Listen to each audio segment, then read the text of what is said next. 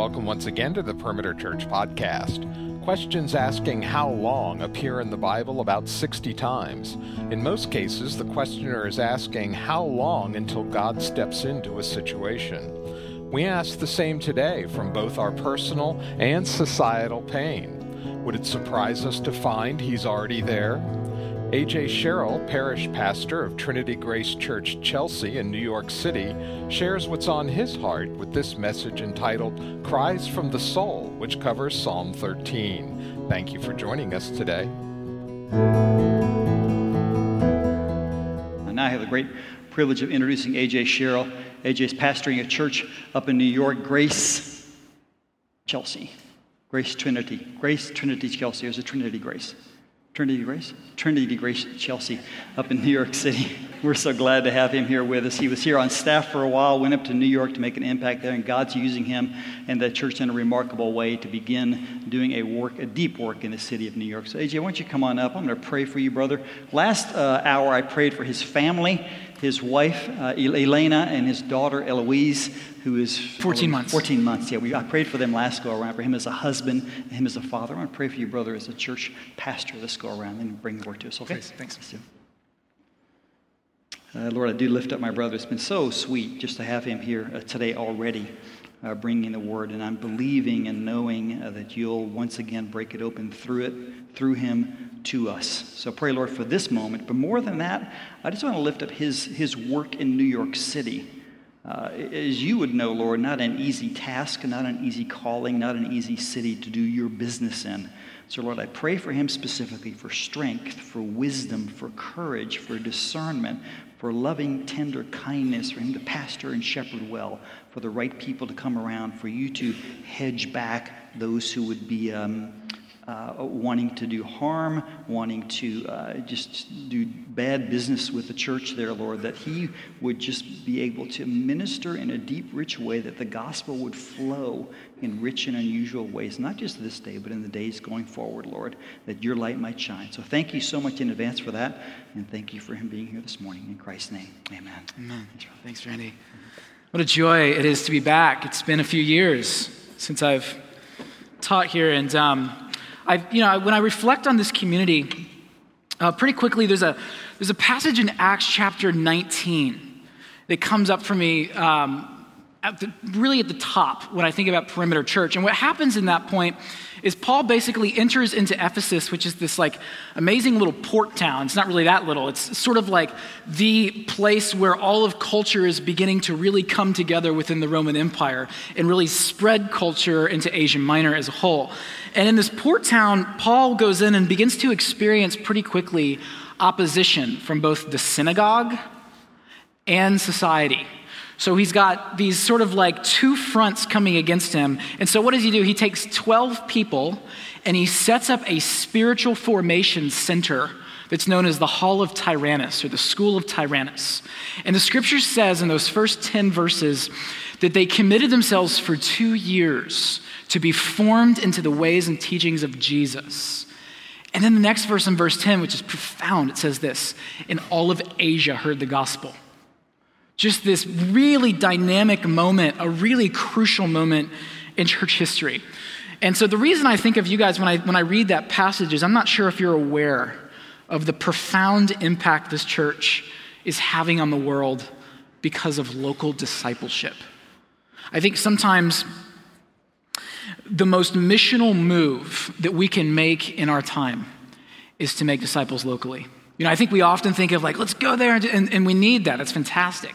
However, that usually omits the local role of forming people into the image of Jesus through the Gospels. And I just when I think about this community, I think, wow, it's just an amazing, amazing example of a community that's not going after entertainment, but is really going after forming people into the image of Jesus. And so thank you for your commitment to follow Jesus and faithfulness to the gospel. It truly has impacted my church in New York, and I know so many churches in the world. Let's begin this way. Let's begin by turning our minds toward ancient Rome. It's around the year 200, and one of Rome's 10 formal persecutions has just broke out again. Emperor Septimus Severus is the emperor at this time, and it's a persecution against those who call themselves followers of the way, it was called in the first century. We know it today as Christianity, as followers of Jesus, as Christians. The persecution, it begins to reach very far and wide into northern Africa at this point, into a city called Carthage. And in Carthage, there's an affluent family there, and a woman named Vivia Perpetua.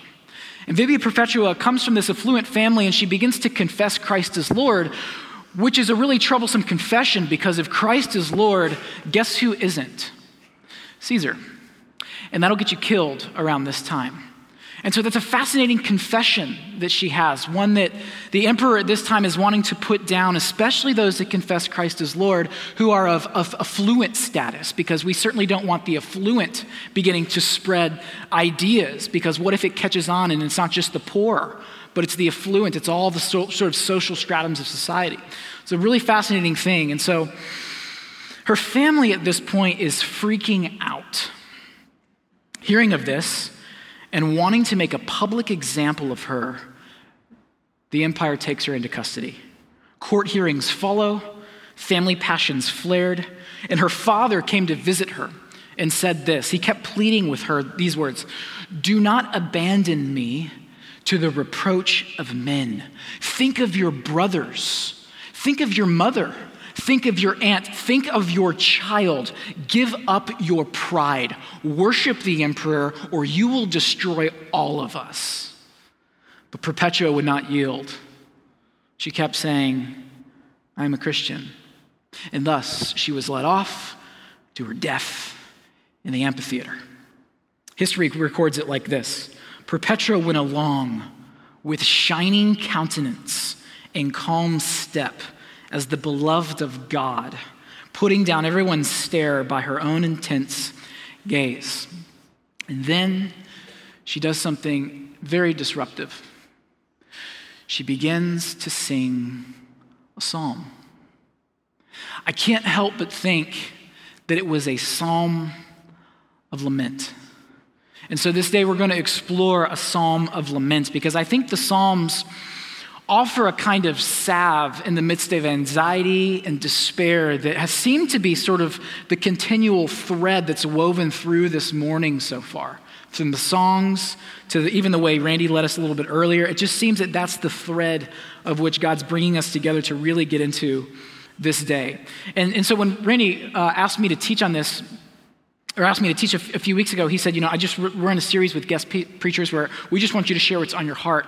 And this has been something this summer, as our community has been journeying through the Psalms, has been really dear to my heart, simply because I think particularly when we come to Psalms of lament, I think when we get into those sorts of Psalms of sorrow, I feel that I wonder how many of us, if you grew up in the church, grew up in a sort of environment that prepared you for the long haul. I even love what was just shared about Gold Rush, that it's an event, and discipleship is how we equip the formation of God, depositing God's self through the Holy Spirit in us, and now growing into what it means to be in Christ. I love how discipleship is how we begin to do that by the grace of the Holy Spirit. I grew up in a church, as I know many of you did, and my experience was mostly fantastic. However, I would say that I grew up hearing so little on the topic of pain, of tragedy, of loss, and how to actually hold the amazing claims of the greatness of God, goodness, faithfulness of the gospel, with despair and anxiety and loss at the same time. And as I began to read the scriptures in my teenage years, I remember being astounded by how many pages, particularly of the Old Covenant and the Old Testament, that are just page after page full of stories of tragedy. And when you look at the Psalms, at least the first 72 of them, what you find is that nearly half of them are pleas for deliverance. Nearly half.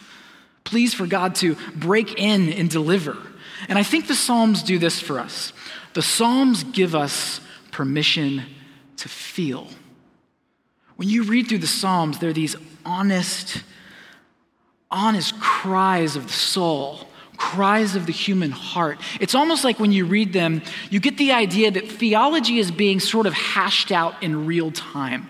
You're watching someone try to believe, trying to be faithful, trying to actually be conformed into the image of God while they're writing these things. And if we're honest, maybe if you're a little bit like me, there are times where you've been going through a very difficult season and you read the teachings of Paul in the New Testament, let's just use that as an example, and you think, that's great for you, Paul. That's great. I'm so glad you could be positive about your suffering and reframe it in such a hopeful way. But I'm not there yet. I'm sort of processing the force of my difficult circumstance in real time, and I hope to land where you did, but I'm not quite sure how this is going to shake out. I think that is often, at least my experience, to which the Psalms give us permission to feel. It doesn't validate every feeling we feel, of course.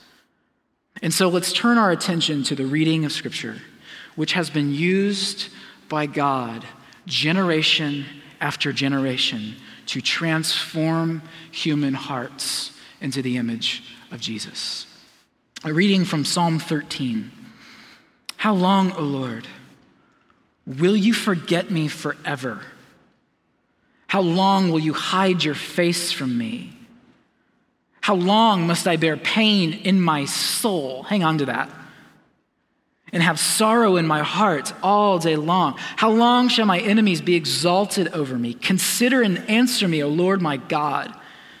Give light to my eyes, or I will sleep the sleep of death. And my enemies will say, I have prevailed. My foes will rejoice because I am shaken, but I trusted in your steadfast love. My heart shall rejoice in your salvation. I will sing to the Lord because he has dealt bountifully with me. Let's pray together. Lord, we join that which was written from old, and would you make it fresh in our time, in the present, that we would have a hopeful future. Lord, I pray for those that are in the midst of a challenging life moment in this season, that you would bring comfort, you would bring healing, restoration, you'd bring vision and understanding and perspective, that you'd bring perseverance, God, such a gift. Would you bring that gift and impart that this morning for those that will come upon a season in the days ahead that we're not even aware of that we're about to enter? Would you refresh our memories of this psalm when we hit those moments of lament? We ask this in the name of Jesus, our Messiah. Amen. This particular psalm follows a typical structure to a prayer of lament. And some of the language I would use, because I sort of geek out about this kind of stuff, is the language I would say is that this psalm walks us through the structure of there's an anguish, right? Where there's this sort of sincere, honest, real-time, no hedging confession of how the psalmist is experiencing life. And then it moves into this ask, right? This sort of petition for deliverance, for God to sort of break through into act. And then last, it moves into a moment of action, where the psalmist is responding in the midst of uncertainty, deciding to respond to God in faith despite not knowing the conclusion for this particular challenge that the psalmist is going through. And so we're going to walk through each of these, the anguish, the ask, and the action. And after each one, there's going to be a concluding call that I think is incumbent upon us in the church to really live into, and by the grace of the Holy Spirit, to walk out. The anguish is this. Let's begin with verse 1 and 2 of chapter 13. How long, O Lord, will you forget me forever? How long will you hide your face from me? How long must I bear pain in my soul and have sorrow in my heart all day long? How long shall my enemies be exalted over me? Now, it's summer, and in recent days, the cold has turned to warmth, the snow has given way to the sun, and the gray has turned to blue. Yet I know anytime I speak in any given congregation, there is a significant amount of people where the climate in life, no matter how warm and bright and summery it is, the climate has never felt darker, bleaker, and colder. And if there's one certainty about life, it's that at some point, if you're not there yet, we will all be in a place of desperation. That if lamentation isn't your present, it somewhere waits in the future. And that's not to be a downer this morning. That's not my attempt, but it's simply the effect of a broken yet not yet fully redeemed and restored creation that we're waiting for, as the groanings of the Holy Spirit tell us in Romans, that longing for creation to be completely restored. Now I would just stop by just offering this confession. And this confession comes out of at least a culture that I'm imbibed in New York. Very, I'm sure you can't relate to this, kind of a me-centric, egocentric, kind of like privatistic, like self-actualization culture. I'm sure you can't relate, but that's how things are in New York, let's just say. And I think in that I would confess this: isn't it at times frustrating serving a God whose existence doesn't seem to revolve around resolving all of my immediate tension? Isn't that a problem? It is for me, at least, where I'm entitled enough for God to deliver me at every moment that I ask, right? And I think that's something that, because of our sort of cultural moment, that's where we find ourselves. And often in that tension, we feel as if God has left us all to ourselves. We feel the sort of cry of feeling abandoned, forgotten, all of those things. What the Psalter teaches us is this: that the presence of tension never equals the absence of God. And we struggle to really believe this. Now, the interesting thing about it is, it's in fact that the presence of God, and you only usually see this in the rearview mirror, that the presence of God is almost more available in the midst of our tension than less, and it's a paradox. And the presence doesn't always show up in the way that we might have wanted it to, or exactly in the way we could control it or just name it in a moment. However, one of the things I hear over and over from people when they go through hard seasons and feel abandoned, often they look back and say, wow, I was actually more loved by God than I ever knew. And it's a paradox, meaning it's something that doesn't seem to be true yet is. Because there are times when life circumstances, they simply mystify us. We can't sort of control the outcome. Our finances, our talents, all of it sort of hits a ceiling. But then there are those problems that transcend that ceiling, and we're kind of stuck.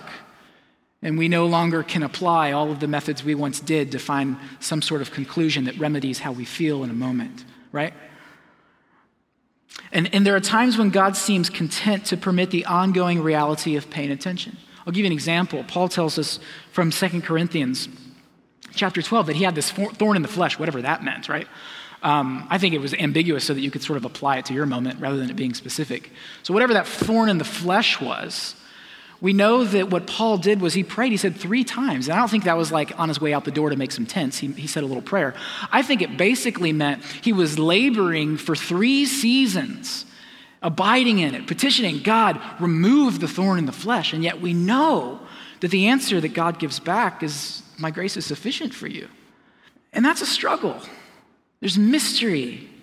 There's paradox. Sigmund Freud once said, if you want to understand something, look closely at it when it's broken. And what we discover is that lamentation is that mysterious, paradoxical space where spiritual maturity in your life and mine either begins to flourish or it begins to fade.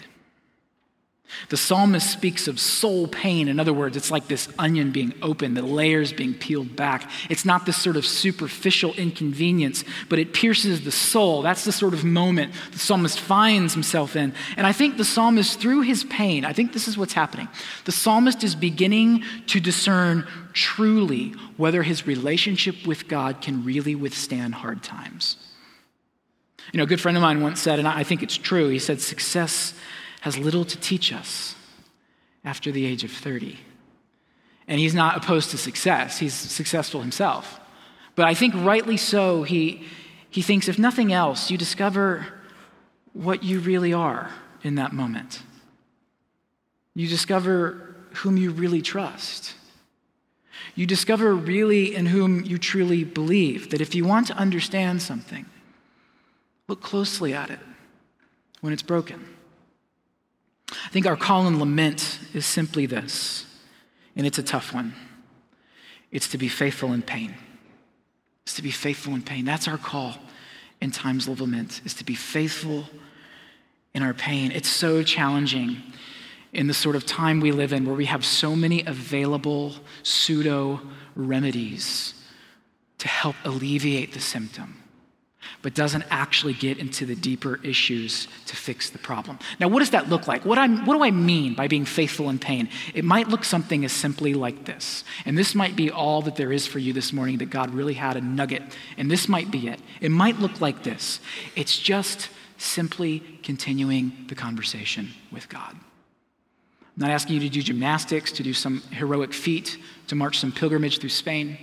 It's simply to continue the dialogue, despite life's difficult circumstances. And maybe this is where you are this morning, where you are hanging on by a thread of belief to this mystery we call God, within this community we call church, to this Savior named Jesus, because everything that you seem to be experiencing in life right now seems to betray the claim that God is good, that God is faithful, that God is present, and you're just ready to chuck it.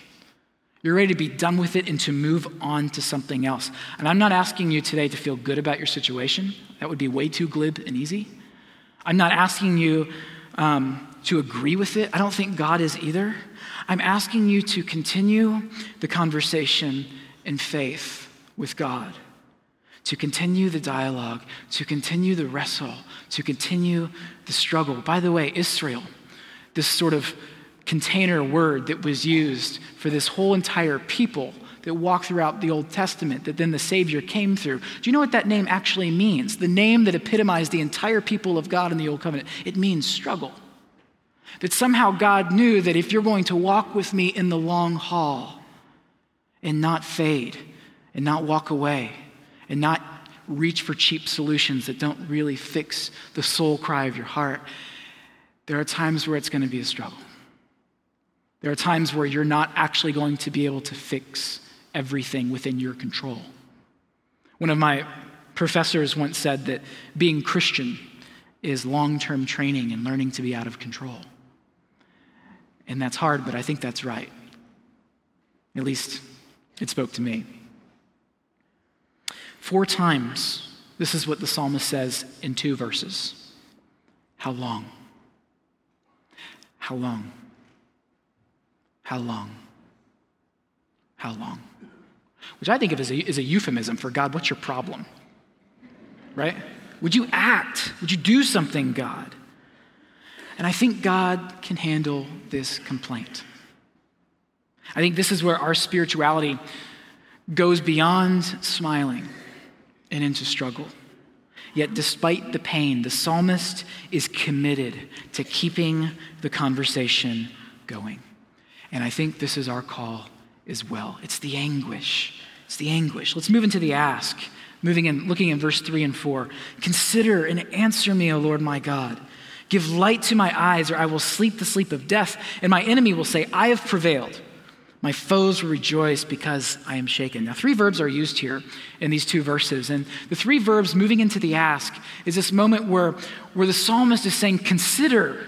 In other words, see what I'm going through. Consider my sort of plot in life right now. And would you please give an answer? So consider, answer. And then he says, give light. That I'm walking around as if in the darkness. I don't even know the next step to take. I'm that much in pain in my soul. This sort of meandering wilderness. And he's asking God to break in and respond and deliver. Now I want to bring up a graph which I think kind of encapsulates where the psalmist takes us in these 2 verses. And there's this sort of thing that happens where you have this kind of anguish, right? And then you have this desired resolution, whatever that might look like. But then there's this thing right in the middle, this bubble, this question mark, where we kind of live in real time between the anguish and the resolution. I think this is a kind of meaningful wilderness of self-discovery. And some of you are there right now. We all eventually will be. And here's why this is significant. What you do in that space, in between, what you do in that space reveals whether or not your commitment to Jesus is really substantive, or if it's all just been kind of like religious games and convenience when life is going well. It's a revealer for us. It's a teacher in so many ways of What really is the cry of my heart? Who really am I turning to? What really do I believe? And whom do I believe? What I love about this is that the psalmist isn't, in his yearning for breakthrough, notice he's not hoping for 5 simple strategies for life management. Or 3 tips for a better life now.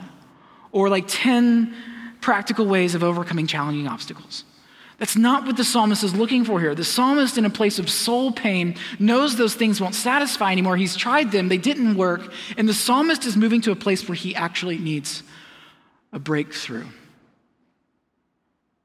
I think the psalmist is beginning to demand, beginning to desire, beginning to seek the available presence of God in the midst of despair.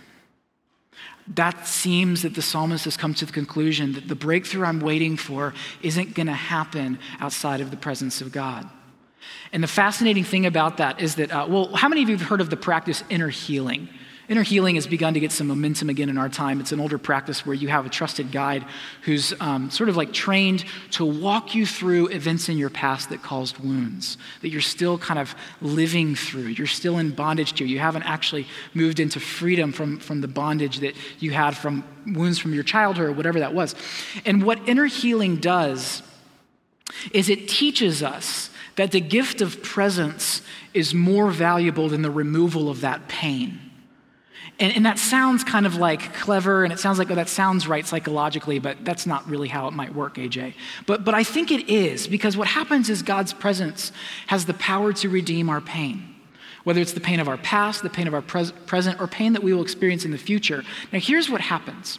The presence of God doesn't rewrite your history, but it does have the power to transform history. God is not the author of your brokenness, but God is the redeeming editor of it. And God longs to take your story and to graft it into something new, something beautiful, something beyond what you can pull off on your own. And why does pain exist? That's the age-old question, but we do know this. God's presence is available in it. And the odd thing is this. We find in that place that God's presence somehow mysteriously becomes our answer. I mean, isn't that why we gather here each week? Because God is alive, not dead. God is here, not distant. God brings hope, not despair. The call in the ask is this: to be faithful in our petition, to be faithful in whatever it is that you're just longing to see breakthrough. You're longing to see something happen. You're longing to see some relief, some resolution, some resurrection story through the cross that you're carrying. And here's what's interesting about that. There's a reason why it's called a longing, because it's long, right? It's long. But we'd rather have quick fixes. I know I would. We live in a time where we can't even look at one screen at a time. We need things to happen now, God. Why does it seem that you take time to be good? All of these cries that come out of our soul. And if you have a cry of your heart this season where you're just longing for God to act in a certain way, maybe it's a relationship that's going south. Or maybe it's an overwhelming anxiety. Or maybe it's a diagnosis. Or maybe you're in those 3 or 4 days between the time you went to the doctor and you're waiting for that diagnosis. Those are some hard days. Those are some really long days. If there's a cry in your heart this season, don't quit on bringing it before God. Because somehow there is a resource even in the petition. May we seek and desire God's presence more than good and glib answers. Because I think God wants us to be bold. Not entitled, not prescriptive, that this is how it needs to look for me, God, this is how you have to show up, but bold. I don't think that the triune God, the creator of the universe, is sitting around saying, man, my creation's so needy. They're so insecure. I wish they would just leave me alone. We know God created us for fellowship, for relationship. We know that's the end of all things, is this union that we're brought into with God and reigning with God forever. We know that's where resurrection ends. And I think, like when you look at Moses, and he's saying to Moses, giving him the idea, giving him the vision of the people of Israel, of leading them out and where they're going to go and set up camp, that the Messiah would come through that lineage. As Moses is getting all of his directives, what does Moses say? He doesn't say, if you could give me like 3 ideas on how to like prescribe vision, that would be great. He says, God, if you don't go with me, if your presence isn't there through the midst of the struggle, I can't do this. And what does God say? I'll do that. In fact, I think what's underneath the text there is God saying, that's been my plan the whole time. I know you can't do this without me. I'm with you. We have an entire season of the church calendar called Advent where we lean into the reality that God is with us. We have a season of the church calendar called Pentecost, which teaches us that God is in us. God longs to give his presence. So abide in your petition because there's resource there somehow in the longing. And last, the action. Verse 5 and 6. But I trusted in your steadfast love. My heart shall rejoice in your salvation. I will sing to the Lord because he has dealt bountifully with me. Now, this is interesting. You round the corner from verse 4 and you hit into verse 5 and the end of this. Notice this. Nothing has changed in the psalmist's circumstance.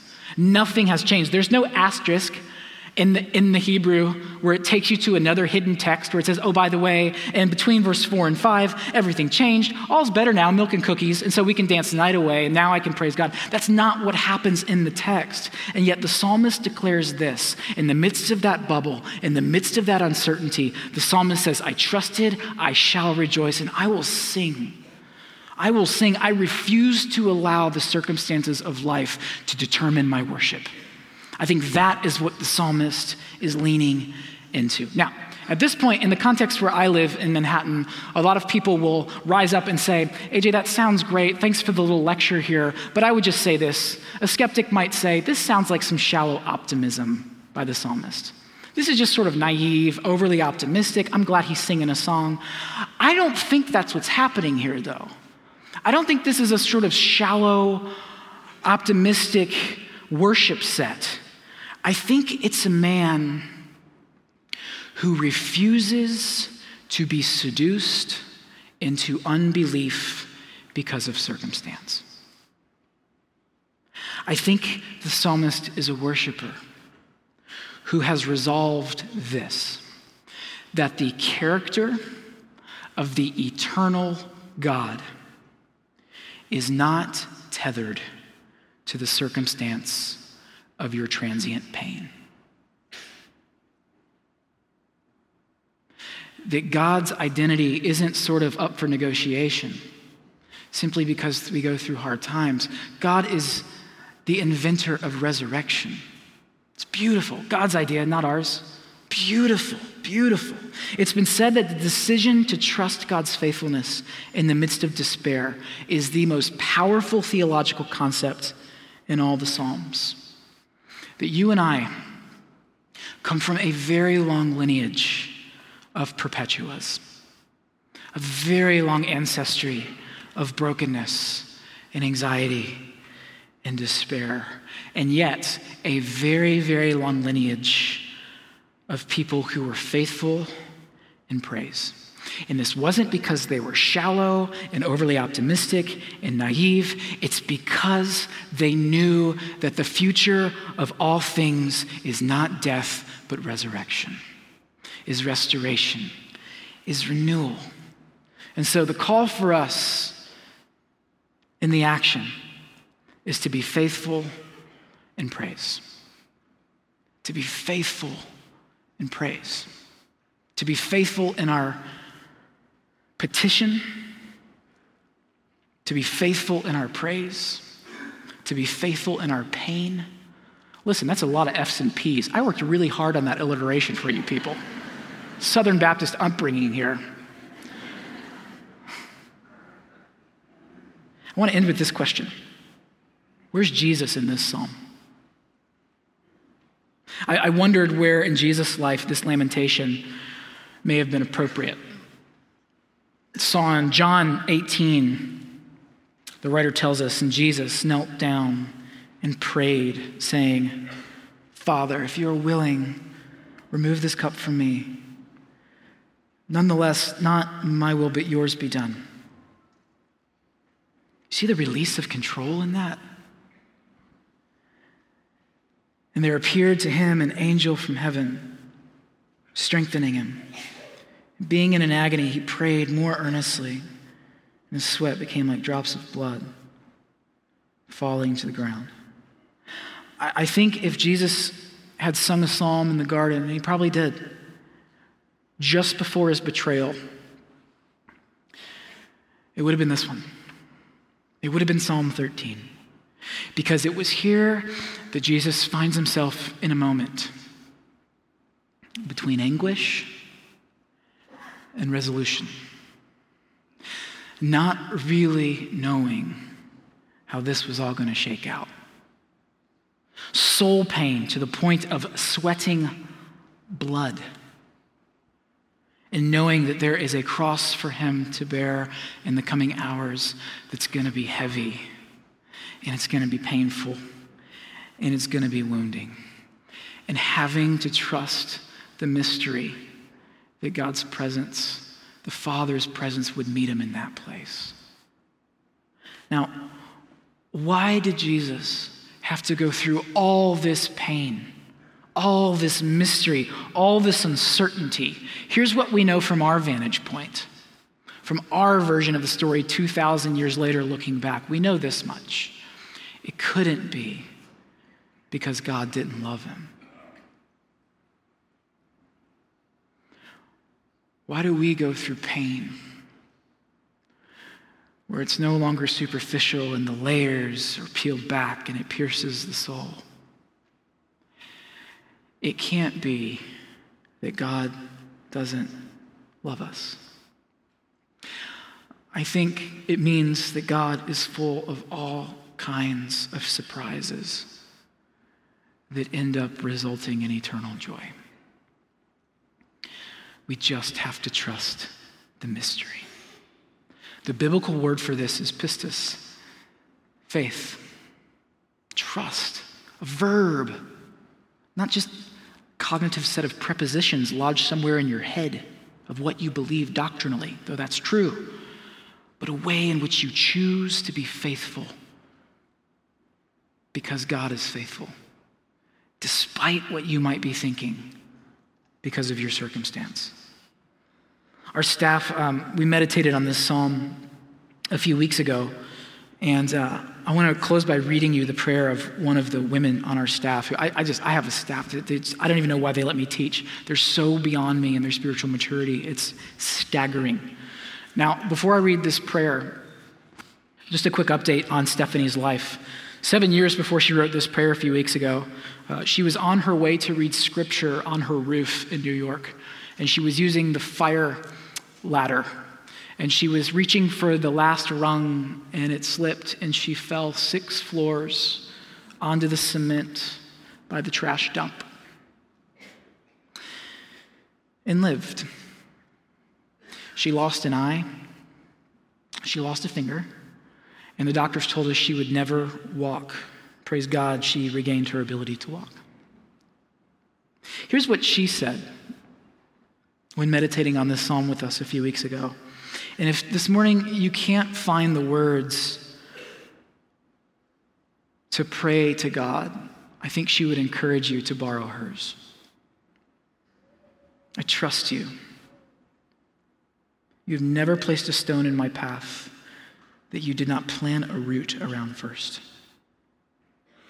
You've never left me at the bottom of the mountain, unequipped or alone. You never marked one day in my history without your faithfulness. Your loving kindness floods my heart. Indeed, you have been good to me. I pray that this season and for years to come, that Perimeter Church, just like the long lineage of our Christian ancestry from whence we've come, would be found by God to be faithful in pain, to be faithful in petition, and to be faithful in praise. Let's pray together. Lord, I thank you for the gift of community. You've given us one another to walk through these seasons, and I pray that we would be the church, that we wouldn't just attend church one day of the week, that even now, Lord, for those of us that aren't in seasons of lament, that you would put someone into our minds, sear their name into our heart, that we would even take response from here to email, to call, to encourage, to stand with, to be in solidarity with, Lord. So we thank you for the gift of one another, and I thank you for the gift of this church to this city. I pray, Lord, for your kingdom to come and your will be done. And I ask all these things in the name of the Father, and the Son, and the Holy Spirit. Amen. You've been listening to the Perimeter Church podcast. Perimeter Church is located at the corner of Highway 141 and Old Alabama Road in Johns Creek, Georgia. Please visit our website at www.perimeter.org for more information, to give us your feedback, and find other messages from our teaching team. Thanks for making this podcast a part of your day.